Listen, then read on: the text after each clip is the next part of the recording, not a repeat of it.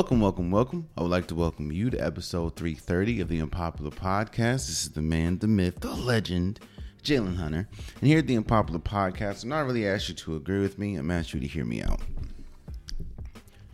One thing that you know about sports, all sports, not just basketball, football, baseball, all sports, the mindset that everyone has going into a sport or watching a sport or being a GM, being a head coach, anything. One thing that you know, the mindset in sports is, what have you done for me lately? You have to put positive product to get positive results. What do I mean by that? And this is where I'm going to start my episode, and that is the, breaking news that happened yesterday, which was Nick Nurse getting fired from the Toronto Raptors. Nick Nurse, who was also the head coach that brought the Toronto Raptors their first championship, he's out of here. He's out, and it's sports kind of develops or adopts the same mindset that freelancers have. Let me explain. A freelancer's mindset, for people that do or do not know, is you're only as good as your last job. If your last job wasn't good, there's always a fear of you're not going to get hired again, or you're not going to get brought back, or you may lose possible opportunities because you weren't as good as your last job. That's why the freelance field is so competitive. For a head coach, for any head coach, you have to put positive product on paper for you to retain your job. Now, do I think that Nick Nurse is a bad coach? No. But when you look at, and it also kind of goes into expectations. When you look at the Toronto Raptors, ever since Kawhi Leonard has left, the Toronto Raptors really haven't been, they've been playoff viable, of course. They've been able to make it to the playoffs, except for this year, of course, they didn't make it out the play-in. And they've always been that team, that a little above middle of the pack, but not good enough to really contend. When you have Pascal Siakam, when you have Fred VanVleet, Gary Trent Jr., you're above middle of the pack. Like, you're not, what's the middle of the pack team that I can say? You're not the Wizards. That's the middle of the pack team, but not good enough to really contend not good enough to really contend to be in the playoffs, at least last few years. But the Toronto Raptors have been a little bit above good, middle of the pack, but nobody thinks if and when they make it to the playoffs that they're good enough to make some noise. They always have the mantra of, it's a really rugged team, it's a really good defensive team, but they struggle somewhere. And usually that somewhere is offensively. So do I think Nick Nurse should have been fired? Here's my thought on this. Again, you have to understand which direction the organization's going in. Some organizations are more understanding and more realistic about just where they are and where they're going. Again, I don't think Nick Nurse is a bad coach. But there is a certain point where the product that you're putting on paper doesn't match the future of the organization. I think that's where the Toronto Raptors and Nick Nurse was. The Toronto Raptors, when you win a championship, especially a recent championship, I know it was back in 2019, but that's still fairly recent. When you win a recent championship, there's a expectation, a thought that we will be back. Even if you lose your best player, i.e. Kawhi Leonard, even if the circumstances of which you winning that championship was very favorable in your favor, i.e. Klay Thompson going down, Kevin Durant going down, DeMarcus Cousins going down a little bit. There's always a sense. It might be a false sense, I don't know, but there's always a sense that, oh, we'll be back. And the fact that the Toronto Raptors have not been close to getting back. In fact, I don't think the Toronto Raptors have been out of the first round since making it to, I could be wrong. I don't think the Toronto Raptors have made it out the first round of the playoffs since winning the championship. Now, again, I understand Kawhi Leonard was on that team and Kyle Lowry was on that team. But again, the Toronto Raptors, I do not believe have made it out of the first round of the playoffs since Kawhi Leonard, or since they won the championship in 2019. And there are times, again, where sometimes you just lose the locker room. You lose, your voice is not heard in the locker room. Now, I don't think that's the case for Nick Nurse. Again, I think the case for Nick Nurse is simple.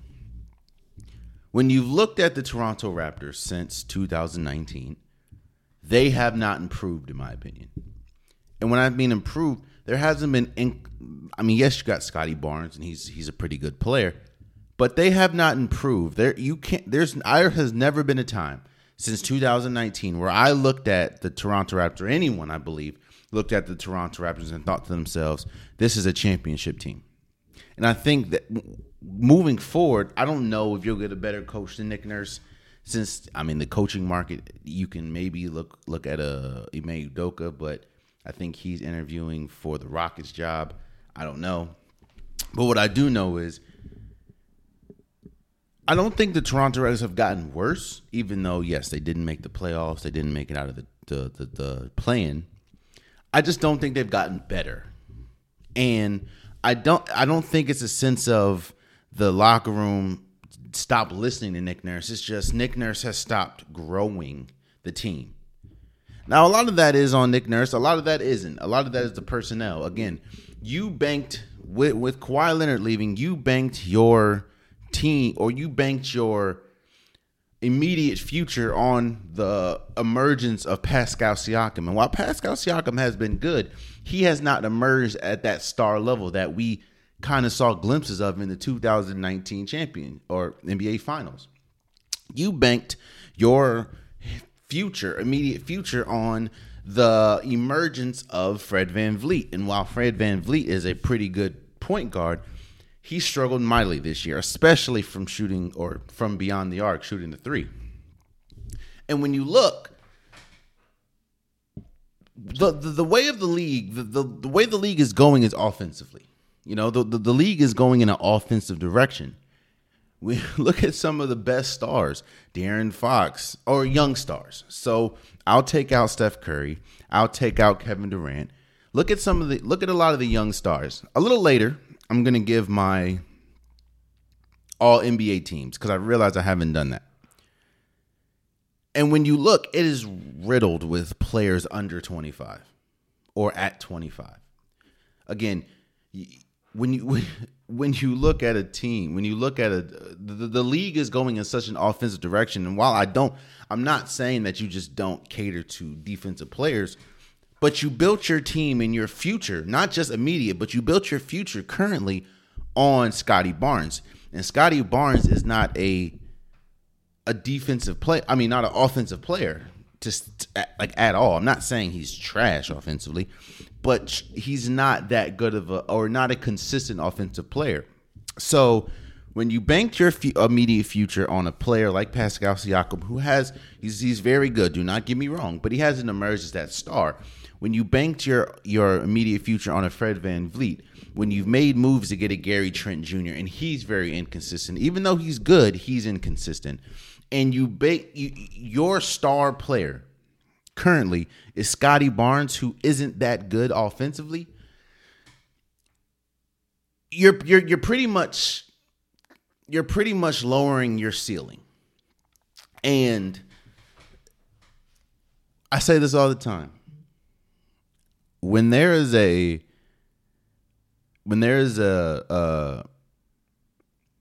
dispute with anything, when there is a dispute between a player and a coach, when a team that maybe has unrealistic expectations, when they're not exceeding those expectations, the first person to always go is Nick Nurse. I mean, is the head coach.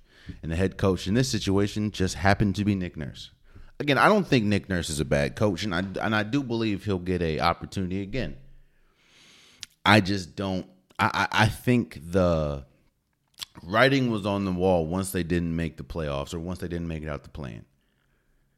And they lost in the fashion of which they lost, which was against the Heat. You have to at least make it in the playoffs. I don't know. I don't think, just like we'll talk about the Heat a little later, I don't think that you had an opportunity to win, of course, seeing as though you probably would have had to go up against the Bucks.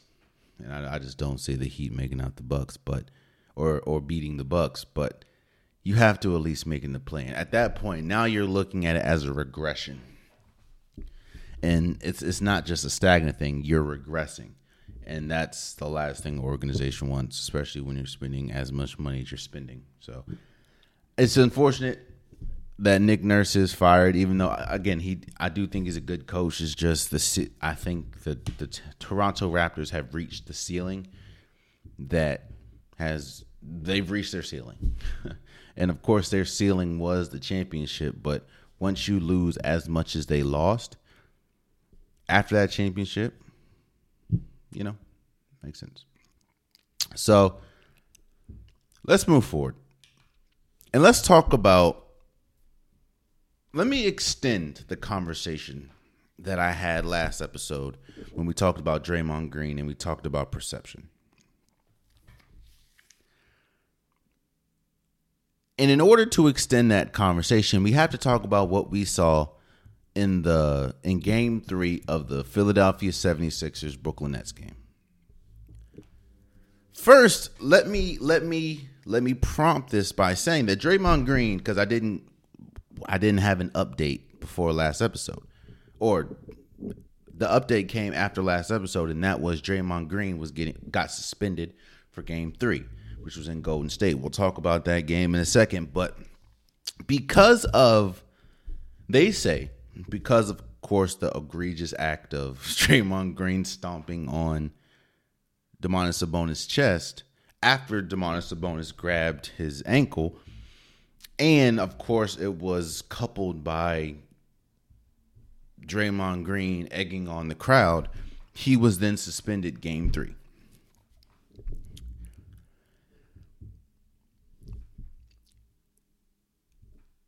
The Philadelphia 76ers game proved to me that with Draymond Green, it was more of the history of Draymond Green than the current act. I think the current act was, of course, egregious, and I think that he didn't have to do what he did. But the suspension, in my opinion, came more on the side of history than it did the act. And that was proven to me against the game, or that was proven to me when I watched the 76ers game, 76ers against Brooklyn. Nick Claxton goes up for a dunk, makes it. I think it's an and one, I believe. And he proceeds to try to do the Allen Iverson step over on Joel Embiid.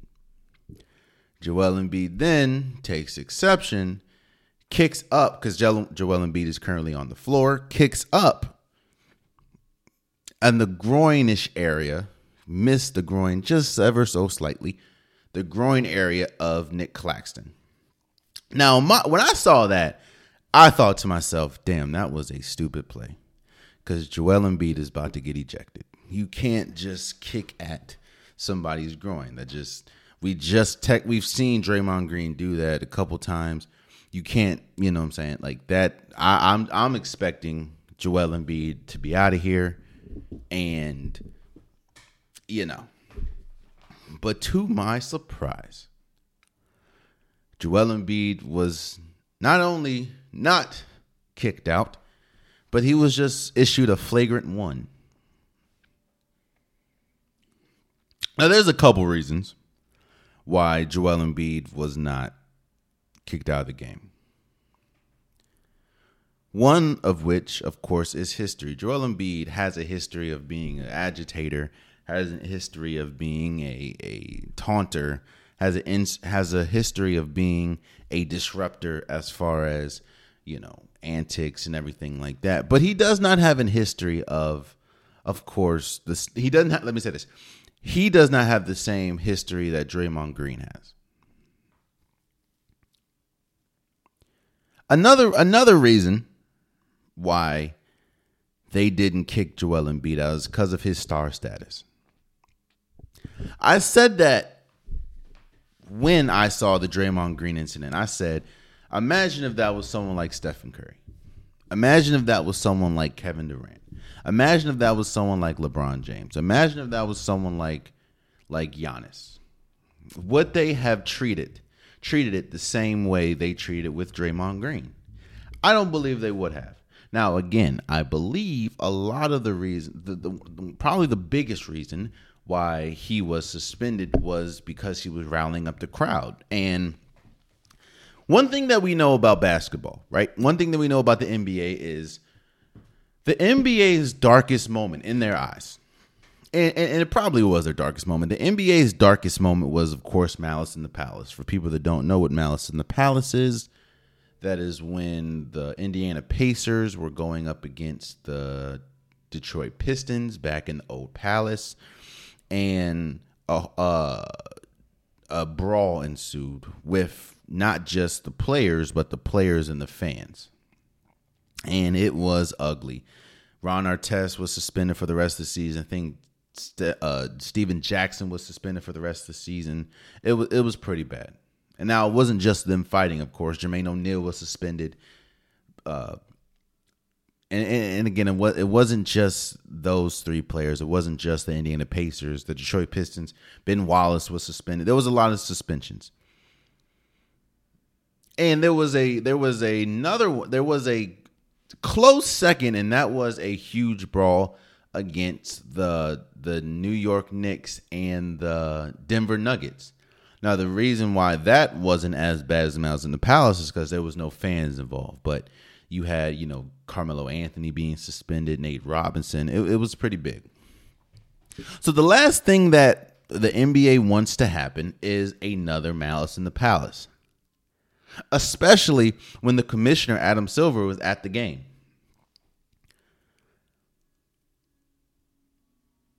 But let's be honest here. One of the biggest reasons why there seems to be a divide between players and refs is because of situations like this. If you're going to be fair, be fair. And actually, it's not just this, because a couple in the third quarter, I believe, James Harden was ejected for making contact, I would like to think it was, he made accidental contact to, I believe, Royce O'Neal's groin. As we know, when James Harden drives, he likes to swipe his left or whatever hand the opponent's on. He likes to swipe his hand down, trying to create separation. James Harden has done that his entire career. And I think the thought in this is you're swiping the hand down, creating just a little bit of separation so you can either get to the rim, you can draw the foul, or you can create just an inch of separation for a step back or a sidestep shot. Well, this time, Royce O'Neal's hand was not there. It was just his groin. And Royce O'Neal was writhing on the floor. Beat, flagrant 2. James Harden's out of there. So you eject a player like James Harden that everyone, you can tell that it was accidental contact. But in the first quarter, Joel Embiid literally kicked up to intentionally kick Nick Claxton. You do that, and he's still in the game. And on top of that, just a couple plays later, Nick Claxton gets ejected for taunting.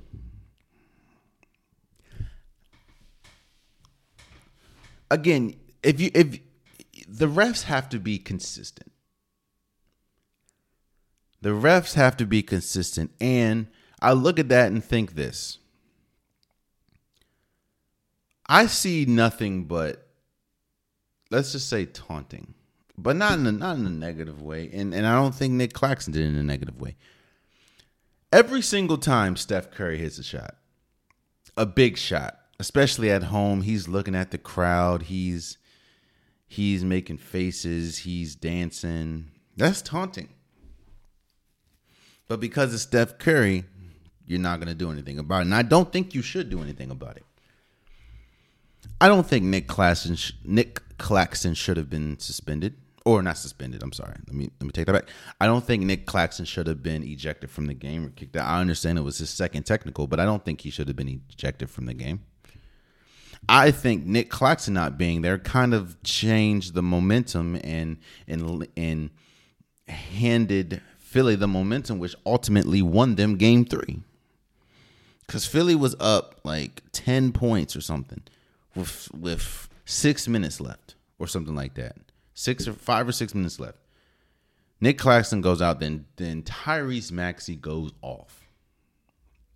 Now, yes, I understand that Nick Claxton is not Tyrese Maxey, but Tyrese Maxey was getting to the rim at ease, and Joel Embiid was struggling all game because of the defensive pressure that Nick Claxton, the Brooklyn Nets, put on him, or was playing him, and Tyrese Maxey just went off. Again, if we're going to talk about the letter of the law, right? If we're going to talk about just exactly how the law is made and done, yes, I believe Joel Embiid should have got ejected for making contact or kicking Nick Claxton. Yes, I understand, and as a hooper, I get it. As a basketball player, as a hooper, I understand. You're not about to let no man. You're not about to let anybody try to Allen Iverson step over. That's the reason why it's considered the Allen Iverson step over, because of how disrespectful it is. Hell, Ty Lue is one of the best coaches in the NBA currently. Could possibly be the best coach in the NBA. However, there's a reason why, There's a reason why every time you look at Ty Lue, he's still considered the step. Like, you can't forget the step over. It was in the NBA Finals, Allen Iverson, how disrespectful it is. So you don't let no another basketball player step over you like that. I think we saw that in the WNBA Finals or WNBA playoffs when wasn't it Kalia Copper, I believe. She played for the Sky, and there was a player on the Phoenix Suns or Phoenix Mercury that damn near stepped over her, and she wasn't having that at all. As a hooper, you understand. So I get it, but at the letter of the law, if you're going to suspend or if you're going to kick out or eject or suspend Draymond Green, which again, I don't believe Draymond Green should have been suspended. I thought once you kick him out the game, it's done with. It's over with. But if you're going to kick out Draymond Green and suspend Draymond Green, you have to do the same thing with Joel Embiid. But they're not going to, because Joel Embiid more than likely is going to win this year's MVP and Draymond Green is not. That's just how it is. If it was Steph Curry, he would not have been suspended game 3. If it was, and it also goes back to history. But here's my problem with that. Yes, a person can have a history, but why are you dictating what's happening because of history instead of the current act? Like, I understand what the history is, but we're not talking about history. What we're talking about is what's happening right now. And while, yes, Draymond Green does have a history, History was not what stepped on Demontis or had. History is not what you should not compile history on the present, especially if we're talking about a singular act. If we're talking about a singular act, it doesn't matter what the history is. If we're talking about suspension, because that's why you see people like Stephen A. Smith said this is so egregious because how important it is. If you're going to do that, then there's no way. There should be no way. It's not really fair. You can't say that you just have to be careful. You have to be careful. History shouldn't dictate what you're doing in the present. So, with that being said, I don't believe Draymond Green should have been suspended. And I guess the summary, and if you would say, the summary in this is the 76ers are a game away from winning round one of the playoffs. And as I told you guys in the beginning, I believe it's a sweep. But the refs have to be more consistent. And it's not just in this series, it's just in general. I understand that there's different refs for different series and different games, but there should be a uniform way of doing things. And obviously, as we're seeing in this year's playoffs, and as we've seen majority of this season, it's not. And I think that has been a problem. That's where the frustration that the players have with the refs, because the inconsistency. So I want to move over and have a legit, serious talk about the LA Clippers.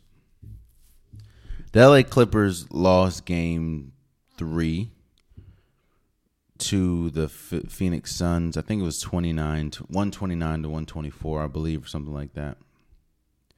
But the biggest news wasn't the fact that they lost that game. It's the fact of Kawhi Leonard was out due to, apparently he hurt his knee in game 1, played through pain in game 2, and sat out game 3.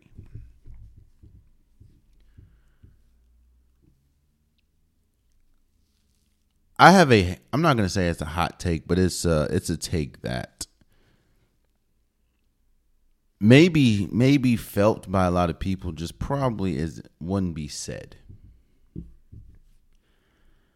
I think that this LA Clippers formation that they built their team around Kawhi Leonard and Paul George, I think that it's been an utter failure. And I think that it's probably one of the biggest failures in basketball history as far as forming a super team or forming a team that is viable for a championship. I understand there's a couple Lakers teams, like when the Lakers had Kobe, Shaq, Karl Malone, Gary Payton. I understand that you think that's, but they were most of, Gary Payton and Karl Malone were clearly out of their prime. You can also go to the Lakers that had Kobe, Pau Gasol, Dwight Howard, Steve Nash. But I think injuries ravaged that. Steve Nash was injured most of the year, and Dwight Howard had the back issue and shoulder issue.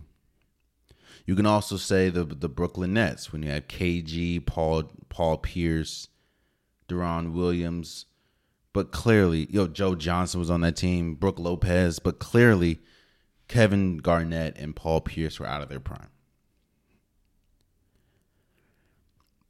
When this Clippers team was built, I remember a lot of people saying, and I thought it too, was they have the formula, they have the pieces to win it all. You had Reggie Jackson at point, of course Paul George, who was one of the best two-way players. And of course, Kawhi Leonard, who was one of the best two-way players, if not the best two-way player in basketball at the time. You had them on the same team. And I just knew it was going to be difficult for anyone to score on this team. I even lamented that this could be the greatest defensive team we've ever seen. Not because of Ray Jackson, but they When we look up today, I don't think there has not been one playoff series. Actually, the only playoffs in general that both Kawhi Leonard and Paul George were healthy for was the bubble playoffs. There has not been a playoffs where an entire playoff run where both Paul George and Kawhi Leonard were healthy. But when I was building this show, and when I sat and thought about it, why did we expect so much out of this group? Because of the name. But let's really talk about the name. Kawhi Leonard will go down as one of the best defenders the league has ever seen. Kawhi Leonard will go down as one of the best superstars, or as one of the weirdest superstars, but in a good way, that we've ever seen. Of course, doesn't talk that much. Has a championship in San Antonio. Finals MVP in San Antonio. Then you go to Toronto. First and only year in Toronto, you win an NBA Finals MVP, and then you go to the Clippers. Paul George, emerging star, and in Indiana, was probably one of the top 5 players at his peak in the league. Had incredible duels against LeBron James and the Heat. And then you go to Oklahoma City. Oh, you have to, let me not forget about that horrific injury that he had when he was with Team USA. Came back, played for Oklahoma City, finished 3rd in MVP. Had the best season he's had in his career alongside Russell Westbrook. Now he's with, of course, the Clippers. But again, let's really look at this team, and let's look at those two players in general. Kawhi Leonard, ever since hurting his ankle, twisting his ankle and missing pretty much the whole season, the next season, when he was with San Antonio, he hasn't played majority of the season since, and 2, he hasn't been a player that you can build around because of his inconsistency of availability. They say your best ability is availability, and Kawhi Leonard has not been available consistently ever since he twisted his ankle in the playoffs against the Golden State Warriors. And we know about the whole Uncle Dennis situations. We know about he pretty much turned himself into a mercenary as far as he had one stop in Toronto. Of course, it did ultimately win the championship, but he ultimately wanted to go back to California. Ended up being with the Clippers. But Kawhi Leonard has not shown the necessary qualities that warrants a team to be built around him. Like, he hasn't demonstrated. Yes, he's good. Do not get me wrong. Kawhi Leonard is good. If we talk about straight talent, Kawhi Leonard is if we just talk about straight talent, right? Kawhi Leonard is probably a top 5 player in the league. Like, just straight talent. The way he's able to play defense, the way he's able to score. I mean, he just had a 38-point game or 34-point game or something like that. Just game 1 of the playoffs. If we talk about straight talent, Paul George probably is one of the most skilled players in the league. When we talk about his ability to score the ball, his ability to dribble, the smoothness in which his game had, like this, the smoothness in which he attacks the game. But if we're being honest, neither one of them has shown the ability to lead a team. Now you can argue that Kawhi Leonard led a team to Toronto, but I would attest that, and a lot of people even said in Toronto that the leader on that team was Kyle Lowry. Yes, Kawhi Leonard was the best player, but the leader was Kyle Lowry. But as we look here today, in fact, let me see. I want to see something. Kawhi Leonard, 2020, right? I think 2020 is when this Clippers iteration was, when this Kawhi Leonard, Paul George Clipper iteration was formed, right? Or this team was formed. 2019, 2020. Since then, in fact, Kawhi Leonard hasn't played over 60 games since 2016-17.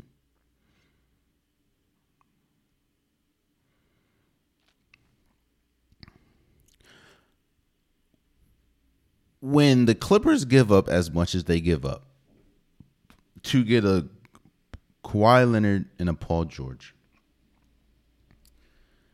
you expect more than what you've got. And you can say that a lot of people can say it was successful because in 2019, 2020, I believe, or 2020, 2021, one of those two, they made it to the Western Conference Finals. And I do think that if Kawhi Leonard was healthy, they probably would have made it past the Phoenix Suns to make it to the NBA Finals. But I don't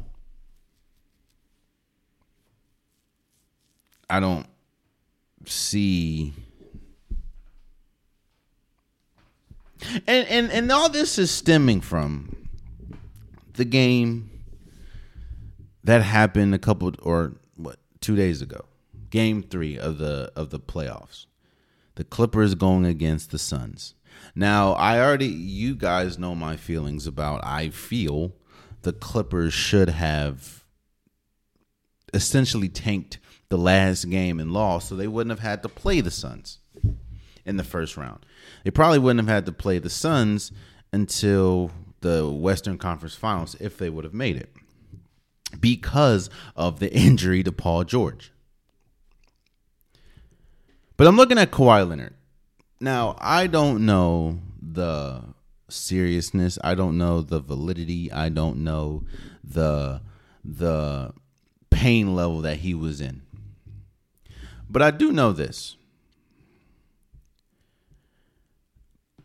Kawhi Leonard scored 38 points. No, he scored 25 points game 1. All right. 25-15. And a win against the Phoenix Suns. Game 2, he scored 38 points. And what you're telling me is he couldn't make game 3? And this is the playoffs. A lot of people, you were able to, I guess, understand. You were able to understand. Actually, I'm sorry. I apologize.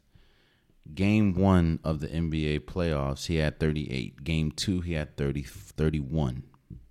The 25-15 was in the regular season. I apologize. Again, Game 1 of the playoffs, he had 38 points. The game in which that he supposedly hurt his ankle or hurt his knee. And he played through pain apparently in game 2 and still dropped 31 points. Again, Kawhi Leonard's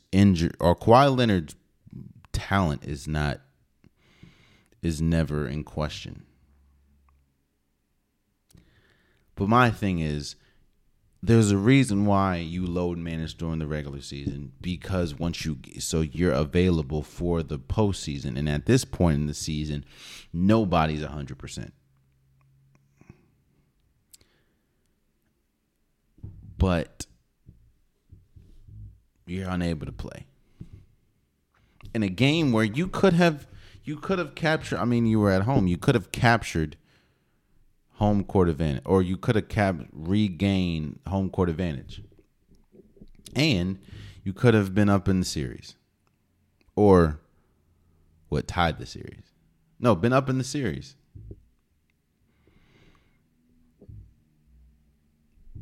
But you missed it.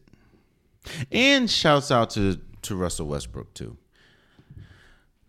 Shouts out to Russell Westbrook. While they didn't win, and while people can say what they want about Russell Westbrook, and a lot of it is true, don't get me wrong.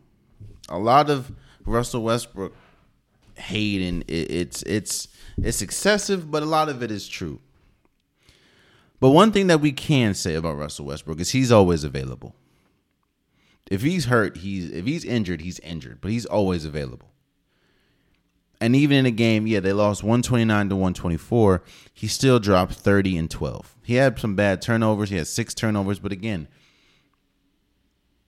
what do you expect? Hell, Norman Powell had 42 points.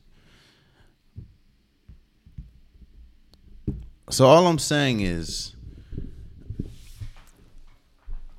a team that looked so promising when it was formed in 2019, 2020 has one playoff run when they were completely healthy, and that was in the bubble. And now, as we look, a game that was very important and is in the playoffs, your 2 best players are out. And now the Suns have control of the series, and I believe is going to. I thought the Suns were going to win I thought the Suns were going to win regardless, but this series has been a lot closer than I thought it would be. Let me say that. And you have Devin Booker dropping 45 points. Devin Booker going crazy. Norman Powell drops 42. Russ drops 30 and 12. And your 2 stars. Now, yes, I understand Paul George, but your 2 stars are out again. It's unfortunate. So, I also want to talk about Golden State. Golden State Golden State lost 2 games in Sacramento. Game 3, of course, we know Draymond Green wasn't playing, and Golden State ultimately won. They destroyed the Kings. There were a couple things that I saw in this game that I liked about Golden State, and there were a couple things that I still am very concerned when we talk about Golden State. They ultimately won Game 3, I believe, by like 23, 24 points or something like that. Now, of course, Draymond Green not being there definitely affected their defense. But it didn't, of course. Golden State was able to overcome the crowd. They fed into the crowd. Steph Curry had, I think, 34, 30, maybe 36 points. It was a good game all around. Even though, again, let me talk about the things that I did like. I like the fact that you were out Draymond Green and Gary Payton II didn't play. Andrew Wiggins played really well. Dante DiVincenzo was probably the biggest reason why they won the game outside of Steph Curry. Dante DiVincenzo was huge when we talk about, his on-ball defense, when we talk about his offensive rebounds, when we talk about his tip-ins, when we talk about his offense. And let me not forget about Kevon Looney. Kevon Looney went crazy. He had 20 rebounds. Now we know Kevon Looney, he's never really been the scorer. He had 4 points, but those 20 rebounds was huge. And those 20 rebounds, especially, I think he had damn near 10 offensive rebounds. They were big. And those offensive, especially as we know in the NBA in general, but especially with Golden State, if you allow them to get offensive rebounds, you're going to lose the game. That's just how it's going to happen. So I do think Dante DiVincenzo and Kevon Looney were probably the MVP, outside of Steph Curry, were probably the MVPs of the game. And I like the fact of everyone came to a lot of players on the bench. Like you saw a really good game from Jonathan Kuminga. His offense was good. His energy, his athleticism was important when we talk about, of course, getting to the rim, scoring, dunking, and guarding, a Malik Monk, or getting switched on to De'Aaron Fox. And I did like how Golden State was able to play, as a team, was able to play defense. Their defense, the way they were able to switch and communicate, it looked like, it kind of looked like the Golden State that we're used to as far as just their defensive pressure. And I like the fact that you were able to do that without Draymond Green.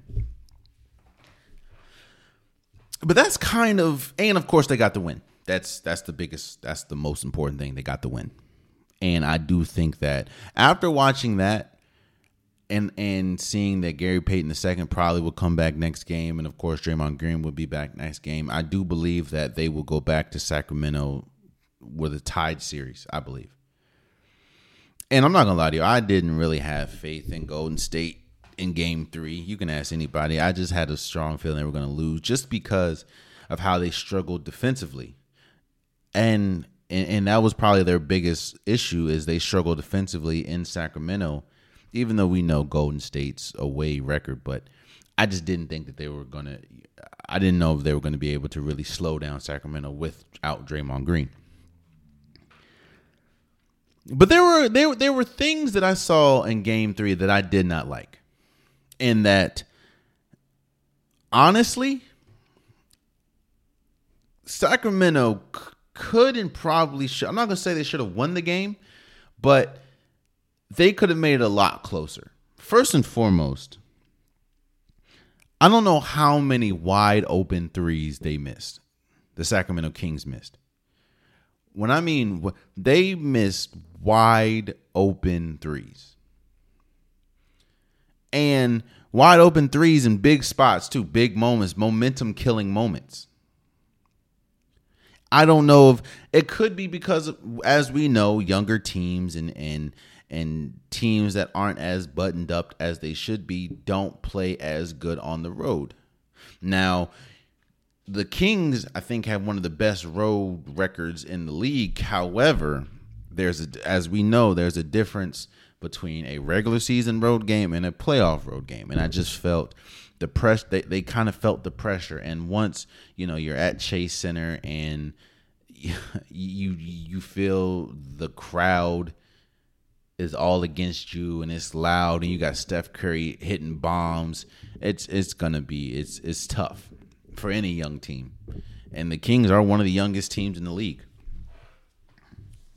But I didn't like the fact that the Kings continue. And I do like that their offensive, they were moving the ball and everything, but they missed wide open shots. And on top of that, Sabonis missed a bunch of shots at the rim. Malik Monk, I think, was like 1 for 10. Now, I knew that they were shooting like 56% from the field at home. I knew that wasn't going to carry to the off or carry to once they went to Golden State, but there was a lot of shots they could have made. And if they would have made, it probably would have been a very different game. On top of that, this is yet another game where Jordan Poole did not play good. In fact, let me see what Jordan Poole had.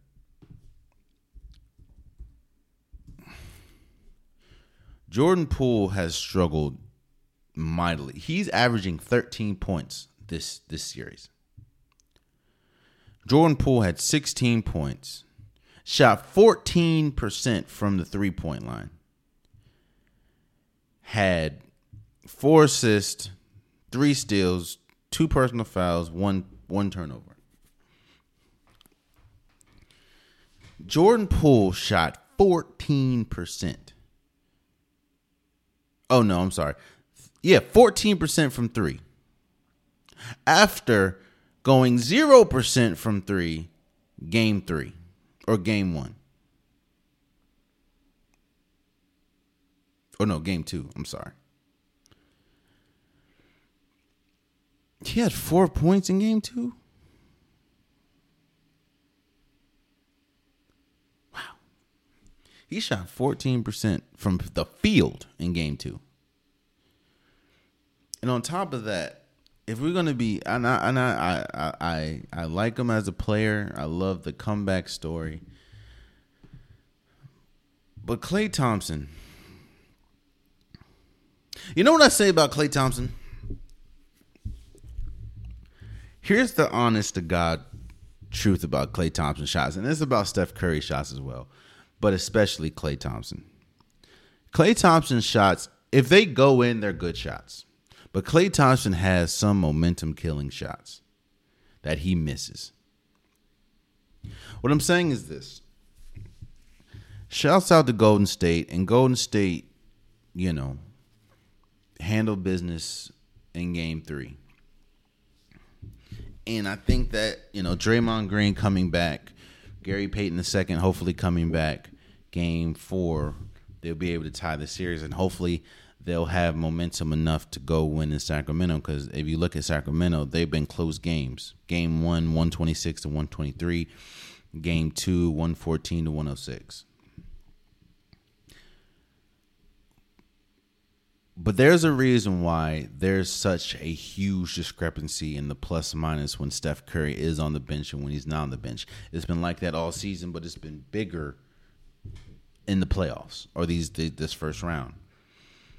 If Jordan Poole is good for one or two of those games where he just goes off. And I think because he's so limited off or defensively, they need his offensive firepower, especially coming off the bench.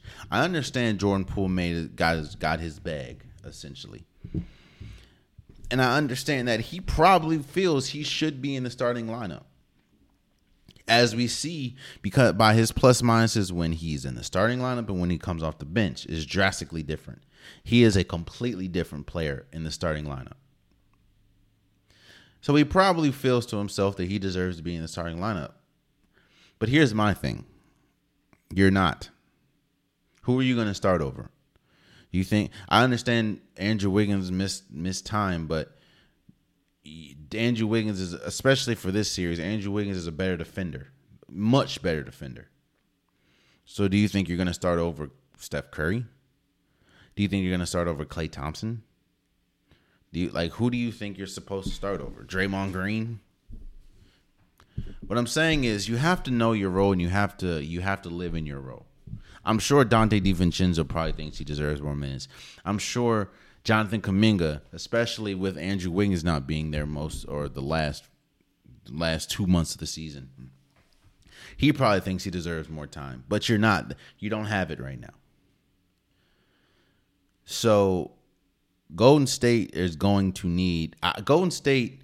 The last thing you want to do is lose. You need to win Game 4.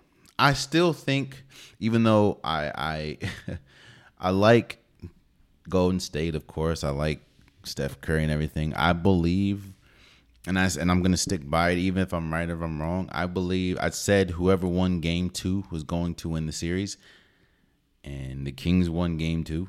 So I think the Kings are probably still going to win the series unless they just get destroyed in Game 4. If Draymond Green comes back in, Golden State has all the momentum going into Game 5, then that's going to be tough.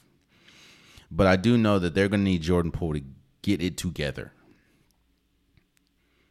For real. Because if not, it's going to be a quick exit for Golden. Or, yeah. It's going to be tough. I want to briefly touch on the Boston Celtics Hawks series. Now, this is my caveat. It's been for the entire playoffs, but I'm recording this in the afternoon, Friday afternoon. So I don't know the outcome of the Boston Celtics Atlanta Hawks game. I also don't know the outcome of the Cleveland Cavaliers Knicks game. I don't know the outcome of the Nuggets and Timberwolves game right now. Oh, game threes. But the question was, who do I have? Like, Boston has been dominant these first two games, and they've been dominant majority of the season, obviously. The question that I'm getting is, has Boston done enough to convince me that they're better than a Milwaukee Bucks? And do I have Boston coming out of the final or coming out of the Eastern Conference? I'll say this. I don't think that this is a good road. This is a good test for me to determine if Boston is good enough.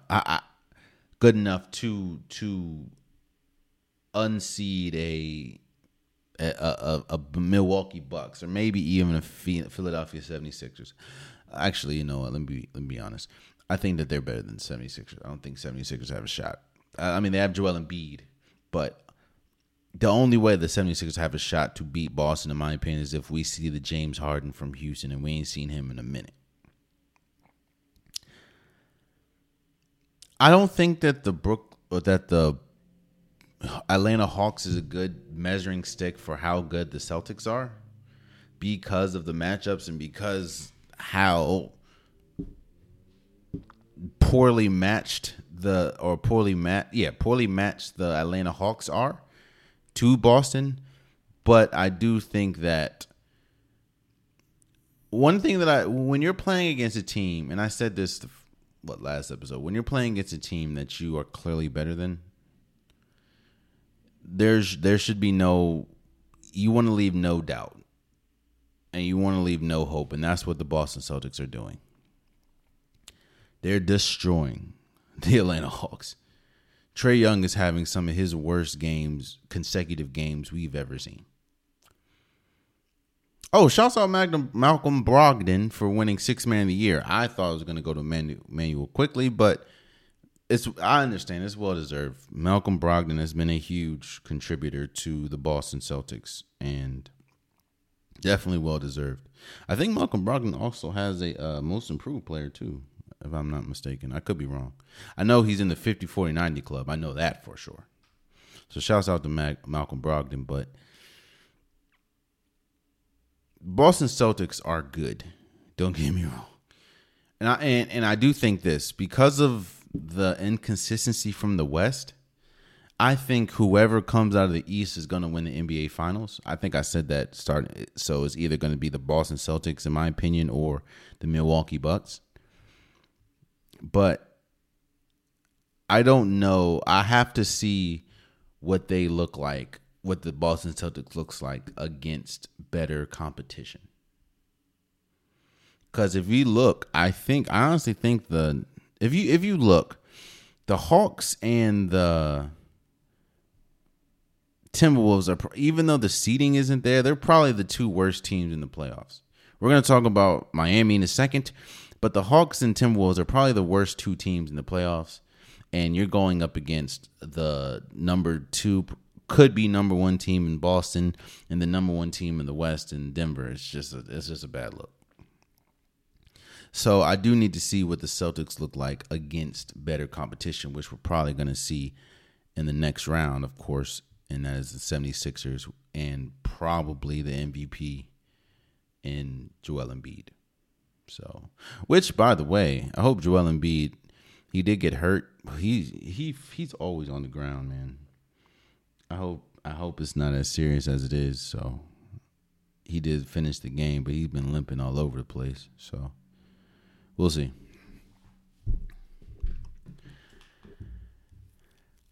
Let me talk about this Let me talk about Dylan Brooks in the Grizzlies for a second.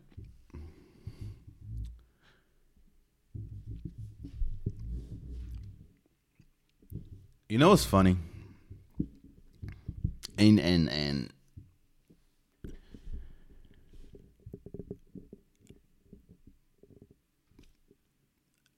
when you're down, when a team is down, their best player, right?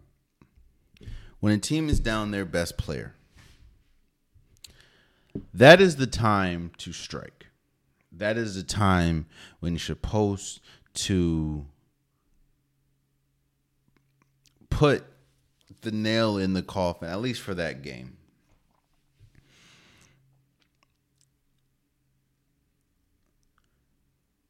With Ja Morant being out game 2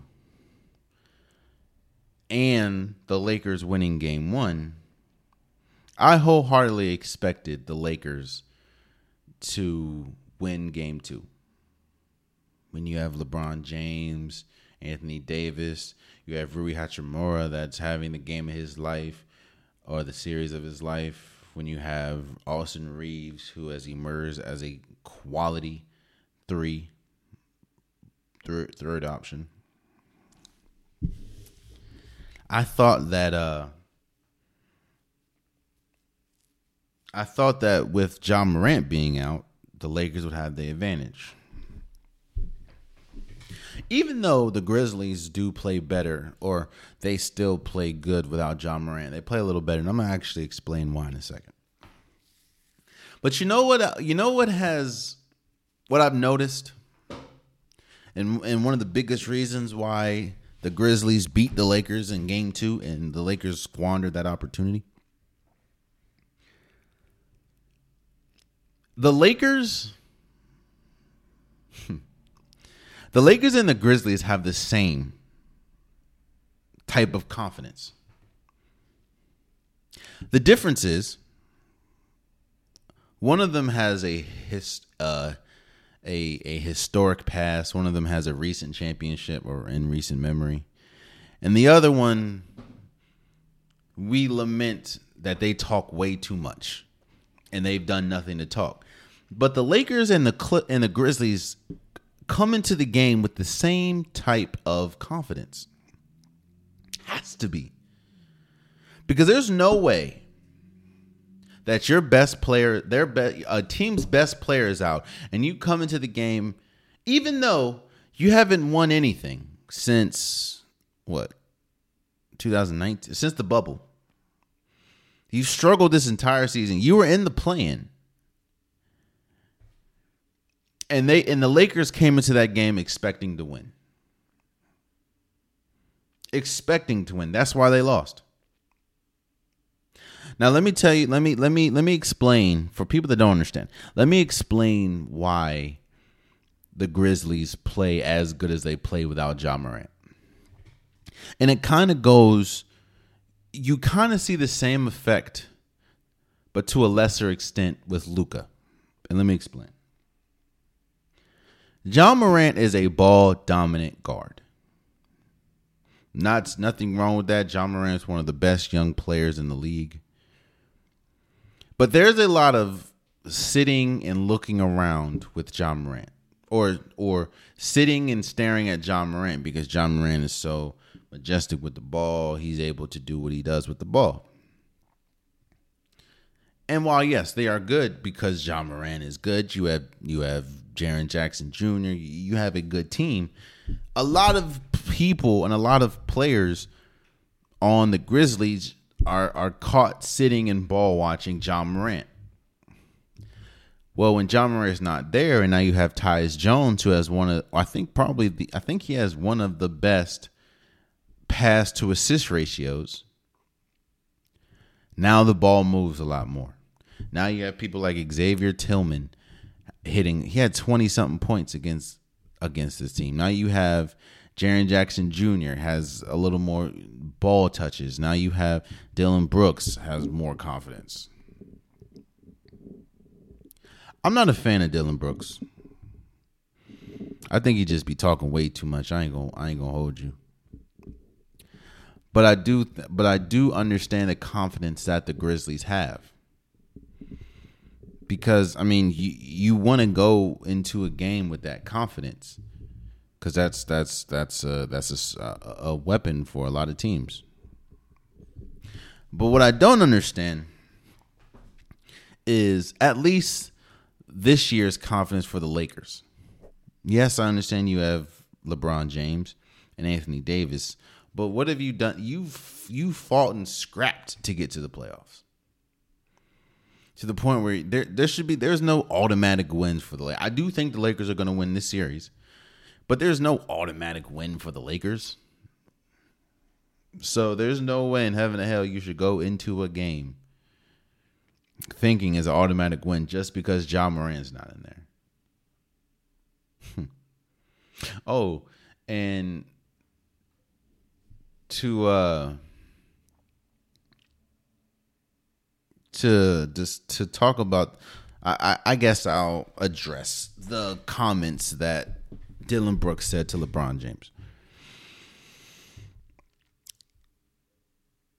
All I'll say is this.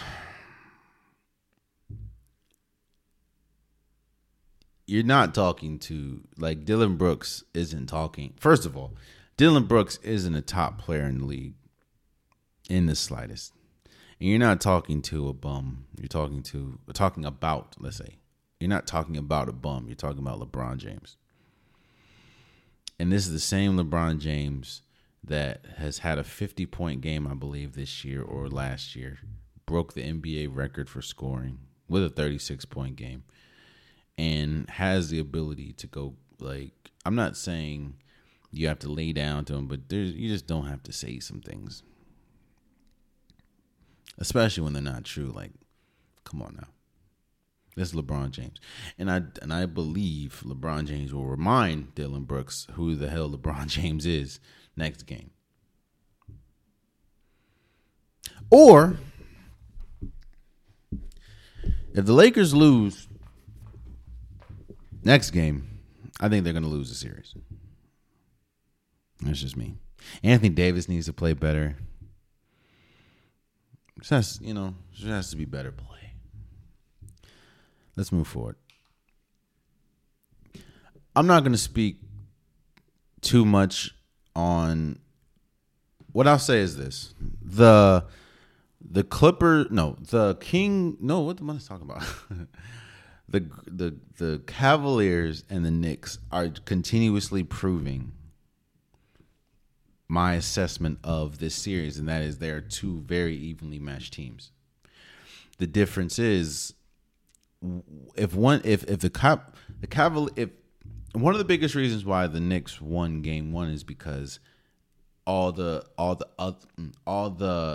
secondary players or other players or role players struggled mightily for the Cleveland Cavaliers. Well, you saw the same thing just reversed Game 2. Darius Garland came to play Game 2. Donovan Mitchell came to play. Evan Mobley came to play. Jarrett Allen came to play. And for the Knicks, it was really just Jalen Brunson, who did struggle, and Julius Randle. Nobody else really came to play. So whoever finds the consistency in the role players is going to win this series. I picked the Knicks, but one thing that it did show me is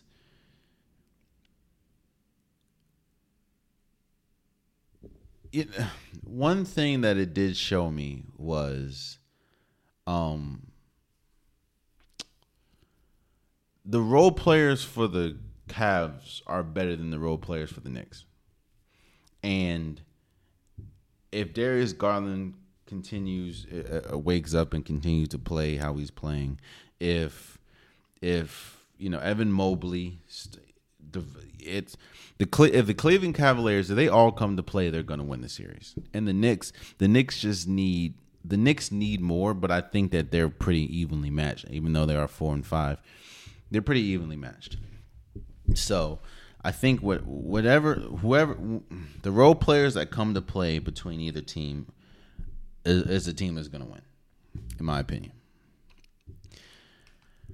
And boy, look here. One of the biggest reasons why there's going to be some major changes in Miami when this year is over, because of the inconsistency and the roller coaster that we've gotten all year. And it has shown itself in this playoffs already. You win game one. Now, I understand what Charles Barkley and other people were saying when they said that Miami losing Tyler Hero is bigger than Milwaukee losing Giannis. I'm not saying that Tyler Hero is better than Giannis. Please don't hear me say that. But game 2 was a clear example of what they mean. You're without Giannis Antetokounmpo. Of course, you're without Hero. And nobody could hit a shot to save their life for Miami. Now, a lot of that was because of the defensive pressure that the Bucks put on Miami. But, the Bucks went on a 24-2 run. You know my what I say all the time. If you allow a team to go on 20 anything, or 20 anything 2 run, you don't deserve to win that game, especially in the playoffs, especially without their best player. We know how good Milwaukee, and that's one of the biggest reasons why I still don't know about the Celtics. Milwaukee was out their best player and destroyed the Heat to the point where, Brook Lopez had 20 or over 20. Chris Middleton, you saw Jrue Holiday. The Heat have struggled all year with consistency. And the last thing you want to do is try to find it, or the last thing you can do is try to find it against the Bucks in the playoffs. That's one of the biggest reasons why I said in the plan, I don't care who comes out the 8th seed. They're not going to beat whether it was the Heat or the Bulls. They weren't going to beat the Bucks. But it just reconfirmed that without Giannis, the Bucks were able to firmly handle the Heat, man. It's crazy. And lastly, before we get off the playoffs, I love what I'm seeing out of the Nuggets. I love what I'm seeing out of Jamal Murray. We're starting to really see the old Jamal Murray before the injury. The only question that I have is, and the biggest question that I've had is, are they going to be able to hold up defensively? Because even though I think Jamal Murray had like 40 last game, he's looking incredible. However, Timberwolves went on a mean run and had a very good shot of winning the game. They're just not that good of a team. And the Nuggets clamped down when they need. Well, they didn't really clamp down. They just scored more than them. So I need to see what the Nuggets look like defensively, and if they're able to hold a, make defensive stop or get the defensive stops when they need them. Because if that's the case, and Jamal Murray's playing like this, we know how Jokic plays. Aaron Gordon's playing well. KCP's playing well. They have a good shot of making out the West, playing like this. It's just their defense has to come, and I don't know. They're not that good of a defensive team. So, but they are handling business. I will say that. I haven't given my all NBA teams. That's out. I'm out the playoffs right now. I haven't given my all NBA teams, and I understand that there's been some talk about if they're going to change the format and allow, change it to positionless teams. I kind of like that, and that's kind of what I'm going to do for this iteration of the NBA, of my All-NBA teams. So I wanted to give my All-NBA team, and I'm going to start with the third team. And like I said, I know that this isn't going to be the All-NBA teams because I kind of I kind of cheated a little bit. I did the whole positionless thing. I know it's just in talks and it's probably not going to happen, but I did the whole positionless thing, and you're really going to see that mainly in the first team. But let me start with my third team, and I'll start with the backcourt. I have to go with Steph Curry and Damian Lillard. One of the biggest detriments to Damian Lillard, of course, was the fact of the lack of success that his team saw this year. Damian Lillard is still, the Trailblazers didn't make the playoffs, and he was injured a lot of it. They did shut him down and everything, but Damian Lillard still finished, I think, third or fourth. I know for sure top 5 in scoring, and he was the really only lifeline for the Trailblazers this year, which is one of the biggest. I mean, I know they had Shaedon Sharpe and Grant, but it was real. Dame had an incredible season. If it really wasn't for the terrible record or the bad record that the Portland Trailblazers had, he probably would get more light and more consideration to be on a higher team. But I have to put Dame on the third team. And Steph, the only reason why Steph Curry, in my opinion, is in the third team is because of how good the guard position has been this year. Like when you hear who's on my guards or who my guards are for the second and third team, you're going to understand like, oh yeah. Now don't get me wrong. I think Steph Curry is still the best point guard in the league. I still think Steph Curry is the best point guard in the league. I just think the All-NBA team is a seasonal thing. It's not like we're not taking into consideration where they rank as far as amongst players. Because I mean, spoiler alert, Kevin Durant, because of the injuries and as much time as he missed, he didn't make my All-NBA teams. Not one of them. But Kevin Durant is arguably, when healthy, one of the best players in the league. So I think the only reason why Steph Curry made the third team and not a higher team is because of just how deep the guard position has been. I mean, Jaylen Brown didn't make my All-NBA teams, and he is one of the best guards. So I have, in the backcourt, I have Curry and Damian Lillard. Front court, and this is, of course, the All-NBA third team, I have Jimmy Butler, LeBron James, and Lauri Markkanen. I talked about the inconsistency that the Miami Heat have had this entire year. The one consistent part, or the one consistent thing about Miami has been Jimmy Butler. And, I mean, he's been... Even though you look at the record, even though you look at the scoring, he has been their most consistent scorer. He's been their most consistent defender. And he's one of the biggest reasons why Miami, of course, made it to the playoffs. So I had to put Jimmy Butler. Of course, we know about LeBron James. I mean, this year he became the all-time leading scorer in NBA history. He's still the biggest and main reason why a lot of people are picking the Lakers to make a deep run in the playoffs. He's LeBron James. Even though he's not the peak LeBron James form, he's still LeBron James. And the plus and minus that the Lakers have with him and without him on the court is crazy. Kind of like the same.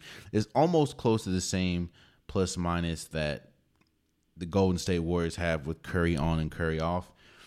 And Lauri Markkanen, man. Lauri Markkanen, he shocked me, and of course Utah. I'm sure Utah shocked people in Utah too, because we thought that they were tanking. They probably should have been tanking. But Lauri Markkanen has been one of the best bigs in the league, and a lot of people probably don't know who he is, even though he was in an All-Star game. A lot of people, if the casual fans probably don't know who Lauri Markkanen as far as NBA fans, but Lauri Markkanen has been one of the best players in the league this entire year, and he has been the face of the Utah Jazz, and that's why I have him in my third team. So my third team is Curry, Damian Lillard, Jimmy Butler, LeBron James, Lauri Markkanen. Now we get to my second team. And let's start with the backcourt. I have to start with De'Aaron Fox. De'Aaron Fox, he finished he did win the first ever Clutch Player of the Year award. And he was the number one clutch player in the if we talk about percentage and everything, he was the number one clutch player in the league. And nobody, and I repeat, nobody expected the Kings to be this good. And a lot of that is because of the play of De'Aaron Fox. I mean, think about it. They have not been to and I say this almost every episode because of how shocking that it is. They have not been to the playoffs since 2006. And they're currently leading against the reigning champions in the series. It's crazy. And De'Aaron Fox has emerged as one of the best guards, at least this year, in the league. When we talk about offensively, while no, he's not the best defensively, his speed is still he has John Wall like John Wall speed before the injuries. That's how good De'Aaron Fox is. So I have De'Aaron Fox on my all-second team. Then I have Donovan Mitchell. Look, Donovan Mitchell, he has a 70-point game this year. Damian Lillard has a 71-point game as well. But Donovan Mitchell has a 70-point game. And when you want to talk kind of the same way we talked about Jalen Brunson, which he was a very tough person to leave off of my all spoiler alert, Jalen Brunson didn't make the All-NBA team, either one of mine, but he was good enough to make it. Donovan Mitchell, his infusion with this Cleveland Cavaliers team has been, I mean, you can see it throughout the entire, team of how good this team is and how they feed off his energy. I knew Donovan Mitchell was good. Don't get me wrong. Donovan Mitchell was really good in Utah. I just didn't think he was this good. I didn't think he was good enough to lead a team to. The Cleveland Cavaliers are good enough to at least make it to the Eastern Conference Finals. I'll say that. And a lot of that is because of Donovan Mitchell. And I just, he's been great. So my backcourt is De'Aaron Fox and Donovan Mitchell. To start my front court, I have Luka Doncic. Now, I guess this is one of the first quote-unquote cheats. Luka Doncic, I understand, plays point guard mostly or plays the guard position, but he's still 6'8", and he still is a forward pretty much. And the only reason, look, I understand they didn't make the playoffs. I understand, how the season ended, but Luka Doncic, I mean, he was second in the league in scoring. I think he finished with like 32 or 33 points a game or something like that. Luka is one of the he's going to be a face of the league in the future, and he's one of the best scorers we've ever seen and one of the best foreign players we've ever seen, and he just demonstrated that this year. So I have Luka, and actually that one of the biggest reasons why I kind of had to penalize Luka and not put him on the first team is because of the fact that his team didn't make the playoffs. So even with Kyrie, now I know a lot of people are going to blame Kyrie, but this is yet another star that hasn't really, I'm not going to say star, but yet another good player that hasn't blossomed playing alongside Luka. So I have Julius Randle. I had to, what the Knicks have done this year has been short of remarkable. And I understand that Knicks fans try to kill Julius Randle every other day. I get it. Trust me. But Julius Randle is still the best player for the Knicks. Even though people can argue that it's Jalen Brunson, I do think Jalen Brunson's the most important player. It kind of goes back, and I know I bring him up a lot, but it kind of goes back to Golden State. Steph Curry is by far the best player on Golden State. But I do think that when we talk about the success of Golden State, a lot of people can argue that Draymond Green is the most important player. For the Knicks, yes, Julius Randle is the best player. He has, I think, a Most Improved Player of the Year award. It's Julius Randle, but Jalen Brunson is probably the most important player. And Julius Randle has been great all year. I have Julius Randle as my second team, and I have Sabonis as my second team as well. Again, when we talk about centers, when we talk about big men, there hasn't been too many better than Sabonis this entire year. You can argue maybe Anthony Davis, but the inconsistency that the Lakers have seen, and Anthony Davis did miss a good portion of time. I don't know, but I had to go Sabonis. His availability, the fact of he alongside with De'Aaron Fox have led the Kings to the playoffs and led the Kings to the best offense in the league and one of the best home court records in the league and one of the best road records in the league. I had to reward the Kings. So my second team is De'Aaron Fox, Donovan Mitchell, Luka Doncic, Julius Randle, and Sabonis. And my first team, that's where you see the cheating, I guess, because there's no way.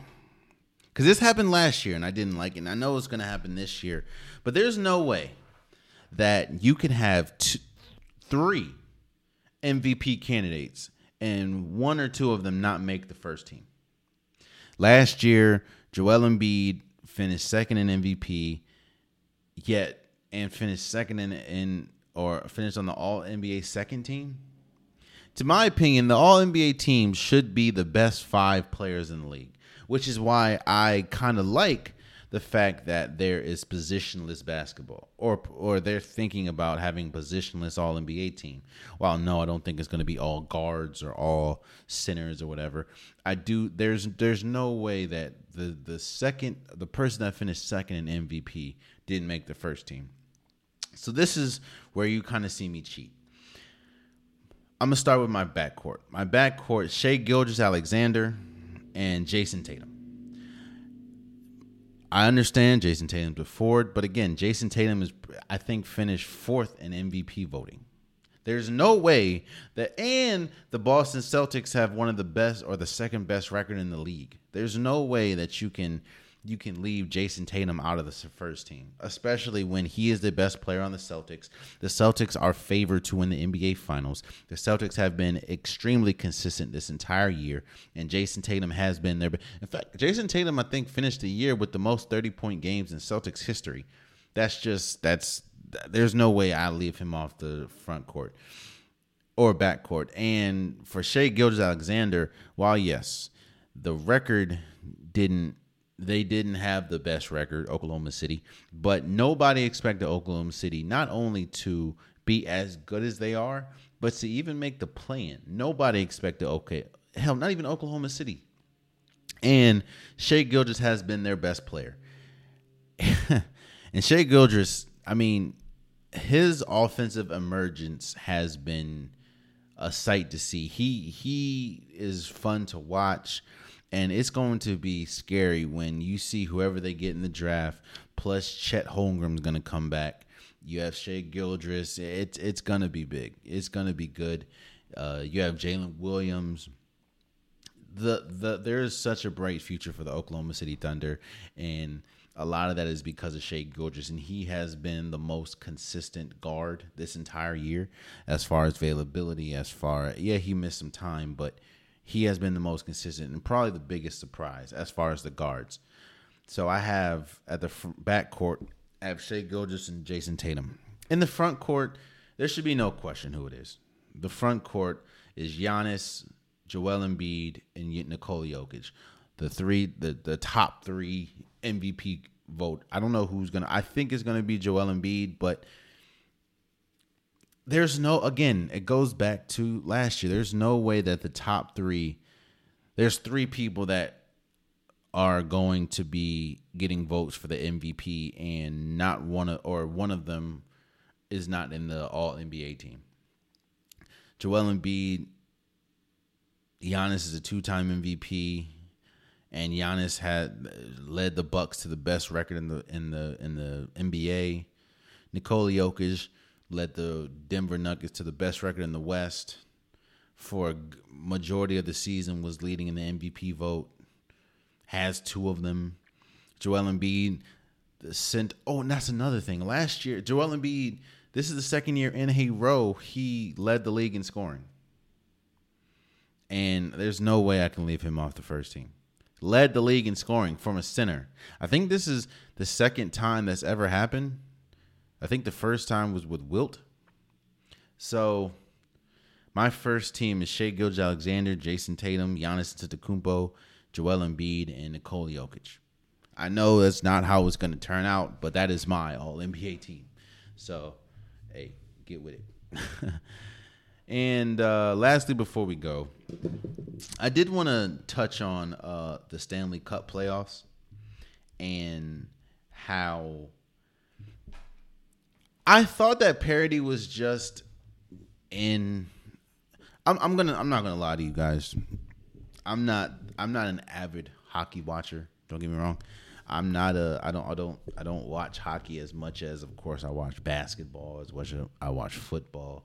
I definitely watch hockey more than I watch baseball. That is for sure. And I thought that when we talked about parity, I talk about parity a lot when we talk about the college game. When we talk about college football, when we talk about college basketball. What we're seeing in these Stanley Cup finals is that while, yes, there is a team that is good, every team is good.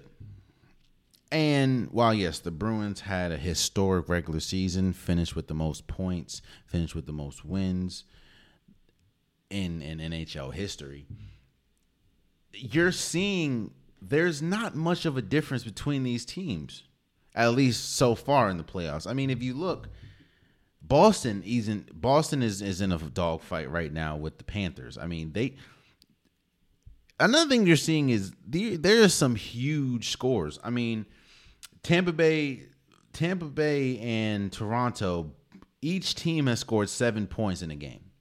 The first game, Tampa Bay beat Toronto 7-3. Toronto then beat Tampa Bay 7-2.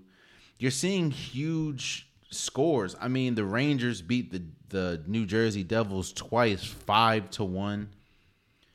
The Kraken, and it's been incredible to watch. Dallas beat Minnesota 7-3. Winnipeg beat Vegas 5-1, and then Vegas came back and beat Winnipeg 5-2. I think every series is 1-1 right now. And while no, I think well, except for the Rangers, I think that and the Hurricanes. I think that